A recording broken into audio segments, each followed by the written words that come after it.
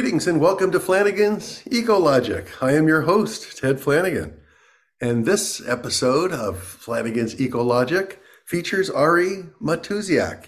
He's the founder and the CEO of Rewiring America, which claims to be the leading electrification nonprofit focused on electrifying everything in our communities. I'm delighted to have Ari on the show today. Hi, Ari. Welcome to the podcast. How are you doing today? I'm doing great. Thanks for having me, Ted. Well, thanks for being here. Where are you right now? Did you say in San Diego? I do. I live in San Diego. That's where I am. And have you been in San Diego all your life, or is that something new? No, I'm from Wisconsin. So San Diego is a pretty far departure from that. And spent most of my adult life on the East Coast, but enjoying being out here and still planning to learn how to surf. And you're in Del Mar, you said, which is just gorgeous, and yeah, getting used to the palm trees and the surf is it takes a while, I know, but it's good stuff. And what's we're going to get pretty deep into your company works, but what are you working on this week? What's on the top of the docket? Just every week is about trying to rewire America, and so very focused on right this week on we're building a bunch of tools to help connect people to what we describe as their electric bank accounts that come as a result of the Inflation Reduction Act, and so really focused on making progress in that area. Well, talk about that. Let's talk right about that. I saw that on your website that you've got a calculator for people to Mhm. figure out. And that's as far as I got, Ari. Apologize for not doing more research, but does that help them figure out what they're entitled to in terms of tax credits? Yes, we launched a calculator tied to the Reduction Act on the day the president signed the act into law. We haven't spent any money marketing that. It's all been through earned media, and we've had 500,000 households in the United States calculate their results. And that has been sort of, in a sense, not surprising. People would like to know what they're eligible for, and that's what the calculator does. But what we are now working on is taking that a step further, and we'll be releasing by the end of June the first version of what we call our personal electrification planning tool, which will meet a household where they are, help them sort of if they're thinking about replacing a furnace or wondering about getting a new car, or curious about solar or thinking about replacing their stove. Helping them figure out what the right answer is to that question for them, for their home, what the benefits are, what they're eligible for in terms of incentives at a federal, state, local, and utility level, and then connecting that one first action to a whole plan for how they can electrify their whole home. God, that sounds fantastic. I'm being totally selfish because many of my clients are commercial, but do you have a commercial calculator as well? No, not yet. We're really focused first on the residential market. Now, what sparked your the genesis of this company, and obviously your career just zoomed right in on electrification. How did that come about? Well, my whole career has, in some form or fashion, been about social impact. But really, it's been about the nexus of public policy decisions to unlocking markets that have a real time benefit in people's lives. So I've always been very interested at that sort of like at that nexus point. And I've worked across a number of issues. I've worked on affordable housing and housing. I've worked on education and healthcare, on sort of overall sort of macroeconomic jobs and competitiveness. But I've always been sort of very interested in this idea of how do you sort of work toward making the right thing become self-sustaining, and in a way that real people in real time can feel the benefit of. And so I was in the Obama White House for a number of years. When I left the White House, I started working on the financing for renewable energy efficiency improvements in people's homes, and realized actually that the answer to sort of like the big question was electrification. If you cared about climate, you need to electrify everything. If you're going to electrify everything, the big block sort of in the middle of that puzzle are the places where we live, because there are so many machines tied up in that we rely on every single day, that we have to have a way to go about electrifying those in sort of in an orderly fashion. And that's not an orderly problem. And so I've been really focused on how to make that work, both because it's incredibly important. It's sort of like a but for level importance to the climate, but also because in doing it, delivers immediate benefits to families and to communities. And so that is the kind of win-win that I've been focused on my whole life. Yeah, boy, exciting. I want to talk about a number of those things that you brought up, the Obama experience, your time at Renovate. But let's go all the way back for the sake of the listeners. Born and raised where? In Milwaukee, Wisconsin. Went to university, Brown University. What drew you out to Brown University in the good town of Providence? Well, at the time, you read something called the Fisk College Guide, and I really liked the description of Brown. Um, and and so it just ended up being kind of I didn't know anything about college or the East Coast or any of it, but I wanted to try something new, and it worked out. It worked out. It worked out. What were your early interests when you were around that age? Were you was it sports? Was it travel? What were you doing? What was your thing? Well, I've always been interested in public service. That was kind of in doing work in the community. That's been a kind of a through line of my whole life. I played soccer. I loved playing soccer since I was a kid. I loved cars, and had a car magazine subscription since I was 8 years old, and so I've always had a fascination with machines. Uh, but I think in many ways I was just sort of like a normal kid, enjoying friends and procrastinating on doing my homework, and things that I've like noticed in my own But kid. then procrastinated your way into law school, right? Yes, I procrastinated, and I procrastinated during law school. So During law school. all of that. But then you got you passed the bar. I think you passed the bar in New York State. Yes. Did you practice law then, or was it? No, I sat for the bar, and that was important to me. But I ended up moving from law school to the White House, and so I went into the administration after law school. Yeah. So talk about that. I mean, I hold President Obama in just such high regard. What was it like being in the White House? What was the best thing, the worst thing? What was it like? I also hold him in very high regard. Uh, I mean, the best thing really about the White House was um, the people and the mission. Everybody there was Yeah. really oriented to making the country better, which is that's a powerful motivator and a powerful sort of team glue to have if you have really talented people who are also motivated to improve the country, all working on a common mission.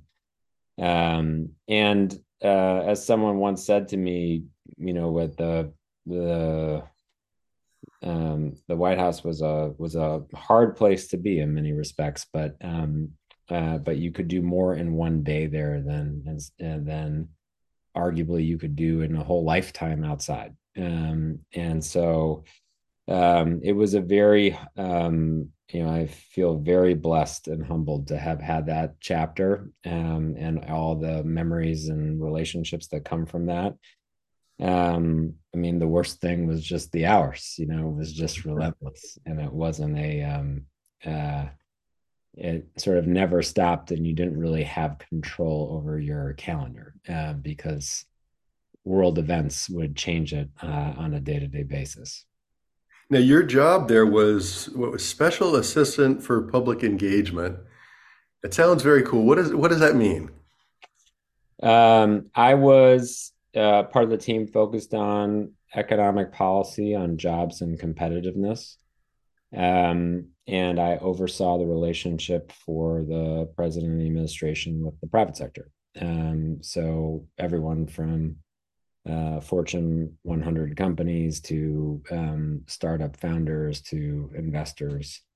Really, any issue that touched on jobs and competitiveness was in bounds, and that's a pretty broad remit. So everything from macroeconomic policy on taxes and some of the stuff that's going on at the time of this recording, hopefully not afterward, around the debt ceiling and all of that. That was like part of what I worked on back then. But also healthcare reform and climate-oriented policy, and making sure companies were committing to hire our veterans and military families. So, just a wide range of things. Yeah, it sounds really fascinating. Where did you go next? I left the White House at the end of 2014, and then I joined a company called Renovate America that was focused on financing renewable energy and energy efficiency improvements in people's homes. Now, was JP McNeil still there at that time? Yeah, he was the founder of the company. Yeah. Okay, I knew JP. We put on the early PACE conferences out in Palm Desert, I think, in Oh wow. the first two conferences, and I was a consultant for Palm Desert, and then I was a consultant also for Sonoma County when we launched their energy independence program up there. But uh, yeah, Renovate was great. And what's up with now PACE financing? What's your view of the current status of PACE financing? Well, I mean, I think Pace was a really innovative idea of how do you start thinking about the machines in our homes as like part of the community infrastructure in a sense. And the premise was that it was a government enabled means by which individual homeowner would be able to finance energy efficient and renewable energy improvements in their home, with that obligation tied to the property and repaying it through their property taxes. The premise of the policy was that it would enable the incoming buyer to negotiate with the seller and be part of the transfer of value. Um, but it was a super innovative concept, and like many innovative ideas, it was very hard to execute on, because you had sort of interests in the part of mortgage lenders and the real estate industry, that this was disruptive to their business model, and in some respects, kind of not seamless with what they did and what their roles were.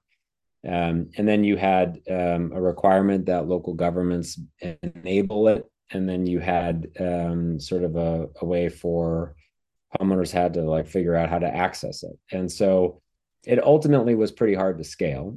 And I think it also had it also was it needed to be sort of better designed in terms of it from a household perspective. And so what I kind of realized through all of that was the concept was really powerful in the sense of the machines that we rely on being really, in a sense, like part of our community infrastructure. But the tool set of PACE was not sort of like the universal answer to the sort of like to the need. Yeah. It was maybe sort of like it's a one tool among many, but not sort of the primary tool. And so I left Renovate after a couple of years to kind of really like think about that. And that's ultimately what led me to electrification, one, as the solution, two, apply to households, and three, to starting rewiring. And well put. And rewiring, very different than renovate. Renovate was in the financing business, and sounds like rewiring is in the awareness raising business. Is that right? Yeah, well, we started rewiring in the summer of 2020, and we were very focused on uh, you know trying to answer the question of how do you go about electrifying everything in the economy, and really taking this demand side view, like from the perspective of the machines that we rely on. And just to put it in context, perhaps for your listeners, 42% of energy related emissions come from decisions people make around their kitchen tables. What kind of cars they drive, how they heat the air and water in their homes, how they cook their food, how they dry their clothes, and where the power comes from, all those things. That's a billion machines across 121 million households, um, which is a lot of machines, but they all need to be electrified over the next couple of decades if we are going to hit our climate targets. And so, but the challenge that we have is that we live in this fossil fuel world. And so if someone's furnace conks out and they call a contractor, very likely the mode case is going to be that the contractor shows up with a machine on the back of their truck that's got a pipe sticking out of it, and it's designed to connect to a pipe sticking out of the wall in your house. And if at that moment in time someone says, hey, how about a heat pump?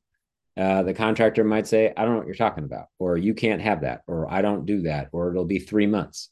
And if you live where I grew up in Wisconsin and it's January, that is not going to be a great answer. So we have to get off of this sort of market default. And so the way that we thought about it from that perspective when we started rewiring was we needed to shift the narrative to be about electrification, because it had been really about sort of making gas and fossil fuel machines more efficient. But you can't efficiency your way to zero. You can only electrify your way to zero emissions. And so we wanted to A, shift the narrative, and B, help create the policy mechanism for it to start catalyzing the market transformation. And so a lot of what ultimately became the Inflation Reduction Act are policies that we worked on and shaped. And so the way that we think about it is all of those kitchen table decisions are now backed up to a set of incentives that are available in the Inflation Reduction Act to make them easier to make those electric decisions easier to make. Well, thank you for that. Really, thank you for that. What is the IRA threatened at this point? No, no. In fact, the way I think about the IRA is that it is this big, big thing of electric potential. And we have, if you look at what the reporting is, the Congressional Budget Office has scored the Inflation Reduction Act at $369 billion. But it's actually, of which you would say about 100 billion of that is for residential electrification alone, which is a big number. But actually, most of the incentives are uncapped. And so really this relates to how much people are going to access what's available to them over the next decade. That will determine how much money is spent out of the Inflation Reduction Act, how much money comes to communities as a result, and how many households benefit. How did you decide? I love your description of the kitchen table decisions. I never heard of it framed up like that. But how did you decide to focus electrify or rewiring America on the residential sector? I mean, you could have gone off and said, well, we're going to be just working on boardroom decisions. You know, a lot of decisions are made around the boardroom table, but your focus, I know, Renovate, the focus on residential, but I guess is that your passion, is working with the people here? Yeah, well, it's first of all, um, uh, that 42% number is in and of itself like a reason to be working on the residential market. Um, and and and that and that and so and like I said a few minutes ago, it is the but for climate. Like if we have if we don't electrify all those machines and kind of get to the end of that story, we can't stay inside of 2 degrees warming, let alone 1.5 degrees warming. But the bigger thing was, in terms of focusing on households, is that if you take a poll in America, it doesn't really matter who does the poll. If you take a poll in America and ask people, are they concerned about climate? You will get back a number that looks something like 7 out of 10 Americans are concerned about climate. If you then ask them what they should do about it, the number one answer you get is that people will say they should recycle. And the number two answer you get is that people say they should stop eating meat. And neither of which have like deep, meaningful impact on emissions in the same way that these kitchen table decisions do. And yet, what the 70% of Americans, all Americans, are basically told when it comes to climate is that either billionaires and geniuses are going to be the ones that figure it out, and they're going to create some technology that will save us all from ourselves or take us to Mars, I guess. Or in the alternative, that there's nothing we can do. And we're just going to have to adapt to this future. And so we thought there was something very powerful about what is a climate necessary set of solutions tied to a connection with people's interest in doing something. And that in making that connection and facilitating people taking action is also a way to build civic and sort of citizen momentum toward kind of other solutions that we need to embrace, and sort of in a way also building community between Yeah. neighbors and colleagues. Nice. Very much of an ecological or an ecology. What's the most challenging thing then about electrification right now? Do we have technology for every aspect of electrification? Um, we do. Yeah, we don't have to invent anything. The technology will get better. Cars will go further, EVs will go further. They'll be even faster. They'll be cheaper. Similarly, solar has come down quite a lot in price over the years. It'll continue. But we have all of the technology that we need. We have the heat pumps for the air and water and the dryers. We have the induction cooktops. We have the solar. We have the storage. We have the cars. We don't need to invent anything new.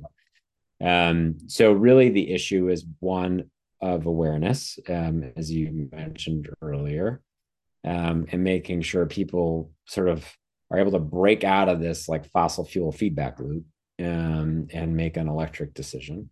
And two, really, it's just about the fact that we live in that fossil fuel feedback loop. And so the market is not equipped to efficiently deliver the electric outcome. And so kind of getting people started is a big part of what the challenge is. But once you get someone started, it makes it a lot easier for them to keep going, because as you electrify each thing, it's easier to electrify the next thing. Right. We really need the early adopters to step up here and to show off their induction cooktops and their heat pumps. I guess we frame it the other way with them. Which of the technologies would you say is the most challenging? Maybe we put the biggest overarching issue is a lack of awareness, the market not being primed for this. But which technology is the most challenging? Maybe the most challenging is the least cost effective. Um, so I it the answer to that is kind of it depends. Because as an example, if I live in Providence, Rhode Island, and I have a fuel oil home, which was my where I first lived after graduating from college, um, getting a heat pump is absolutely the right thing to. It is going to save me thousands and thousands of dollars on my heating bills. If I live in Wisconsin, and and have a gas um, heated home, getting a heat pump can make sense, and will make sense over time, but it might not be the first thing to do, depending on sort of where I live and how old my machine is and all the rest. And so I think the biggest thing is really this is kind of our whole idea is that it's really about a household having a plan and doing kind of the set of things that makes sense for them. So that is really like what it ultimately comes down to. And people have different motivations for stuff too. Some people, their motivation is the next thing I get has to save me more money. And that's a motivation, and that's going to dictate kind of what makes sense. Other people, their motivation might be, I need to have better stuff. That's going to give me a better experience. So it is ultimately going to be a consumer driven thing. Right.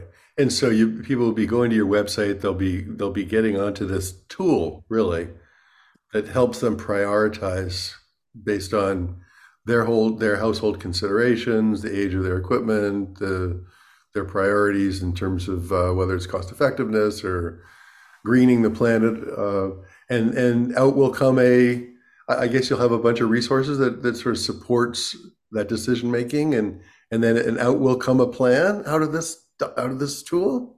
Yep, out of this will come a plan, and eventually you'll be connected to. We'll have a marketplace of contractors that you can access and go talk to. Would take a biddable proposal to them. And I guess you must be having different strategies. Like you can bundle together a number of measures, Yeah, or you can just take a simple step to get started with one. exactly. Oh, that's very cool.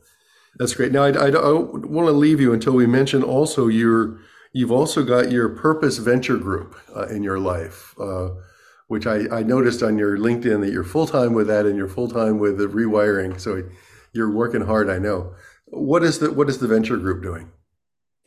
Yeah, well, we incubated Rewiring out of Purpose Venture Group, and Purpose Venture Group is an advisory firm that is focused on working with growth stage companies and also with investors in the climate space and on sort of companies and that are focused on improving the social compact. Um, and so it is an entirely mission oriented platform that is solely focused on making those kinds of companies and plays better and more effective and successful. And so it's a strategy firm that really hones in importantly on the not just the how a company thinks about what they offer and how they go to market and how they map their path to growth, but also from a strategic finance perspective, how they position themselves to best raise their next round or deploy the capital that they've just raised. So, we're sort of in this really important chapter, I think, when it comes to climate in particular, where you have an explosion of interest and commitment and passion about moving into the climate space and addressing the climate crisis, which is awesome. you have an explosion of entrepreneurs and company formation that's going after these challenges and opportunities, which is awesome. But we have to get from the part of the story where we have an explosion of early stage activity to where we have scaled and mature solutions. And that navigation path is not easy. And so if we can be helpful to companies and entrepreneurs in doing that, that's going to help all of us, and that's what we're focused on. Didn't get a chance to say goodbye to Ari. We had a computer glitch and got disconnected before I could give him the softball question about how he maintains balance. He was just telling me, he was just about to pontificate about how he maintains balance. But I guess we'll have to get that in a future episode of Flanigan's Ecologic. Take care. That's it. Thanks for listening to Flanigan's Ecologic. We'll see you next time.